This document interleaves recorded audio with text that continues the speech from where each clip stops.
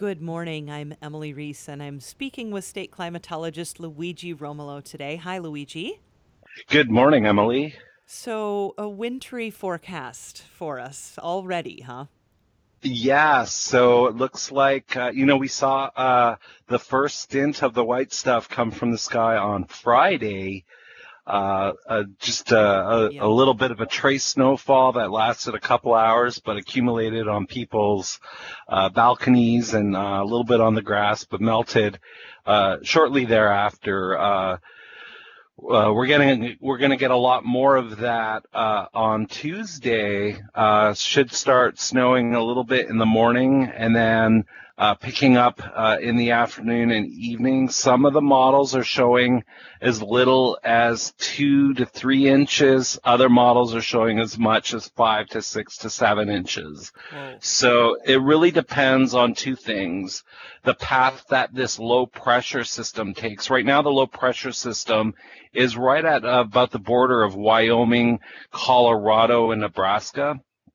And so if it moves a little slightly north, some of those lower totals are possible. If it moves a little further southward, some of those higher totals are definitely in play.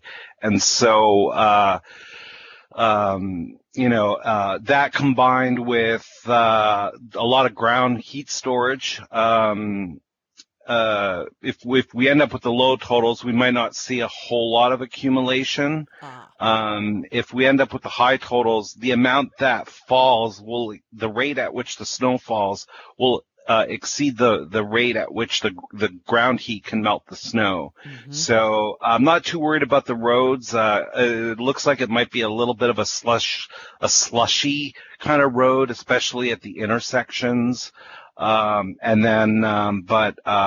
temperatures throughout Tuesday should remain mostly above freezing until we get into the evening hours, and so it shouldn't be too bad. But I do warn people to take it slow. What's Yeah. interesting about this event is it could be the first time here in the metro that we've gotten 3 inches before October 29th of snow, and that goes all the way back to 1916 when we got 3 inches of snow on October the 20th, Huh. and so we could be setting a record for Tuesday. Well, good for us. No, that's fantastic. I do want to ask you though, because I remember in September, the models were showing you, and I mean the collective you. I'm not picking on you specifically, but it was showing that October might be a little warmer than normal, and right now it's pretty chilly out there. Yeah, it is, and right now we're looking at about 10 degrees below normal for most of the week, and in some cases a little lower than that. And it did start off above normal. We're looking at a historically warm October, but welcome to Minnesota, where things can change on a dime with respect to the weather. And hard to say what next week looks like. It looks like it might start off cool, but again, things could change, and we could be in for a seasonably warm end to the month. Yeah, well, let's hope. But also, Luigi, before we even get that far, isn't there more snow expected later in the week as well? There is. So here in the metro, we're not going to get too much more after Tuesday and Tuesday night, but in the northern third of the state, they should be getting anywhere from 2 to 3, 4 inches on the Tuesday event, but a couple days later, they could get anywhere from 8 to 10 to 12 inches of snow. So this is another low system that's coming across that area that could spell a lot of um, stress for some people up there. Yeah. Now, Luigi, sometimes listeners might have questions. Can you tell us how people can contact you? Yeah, absolutely. They could email me. My email address is basically my name, and then the standard state DNR email. So it's Luigi Luigi dot Romolo Romolo at state.mn.us. Thanks so much. And of course, we'll put that up on the web too, so that if you at home have questions for Luigi, don't hesitate to ask.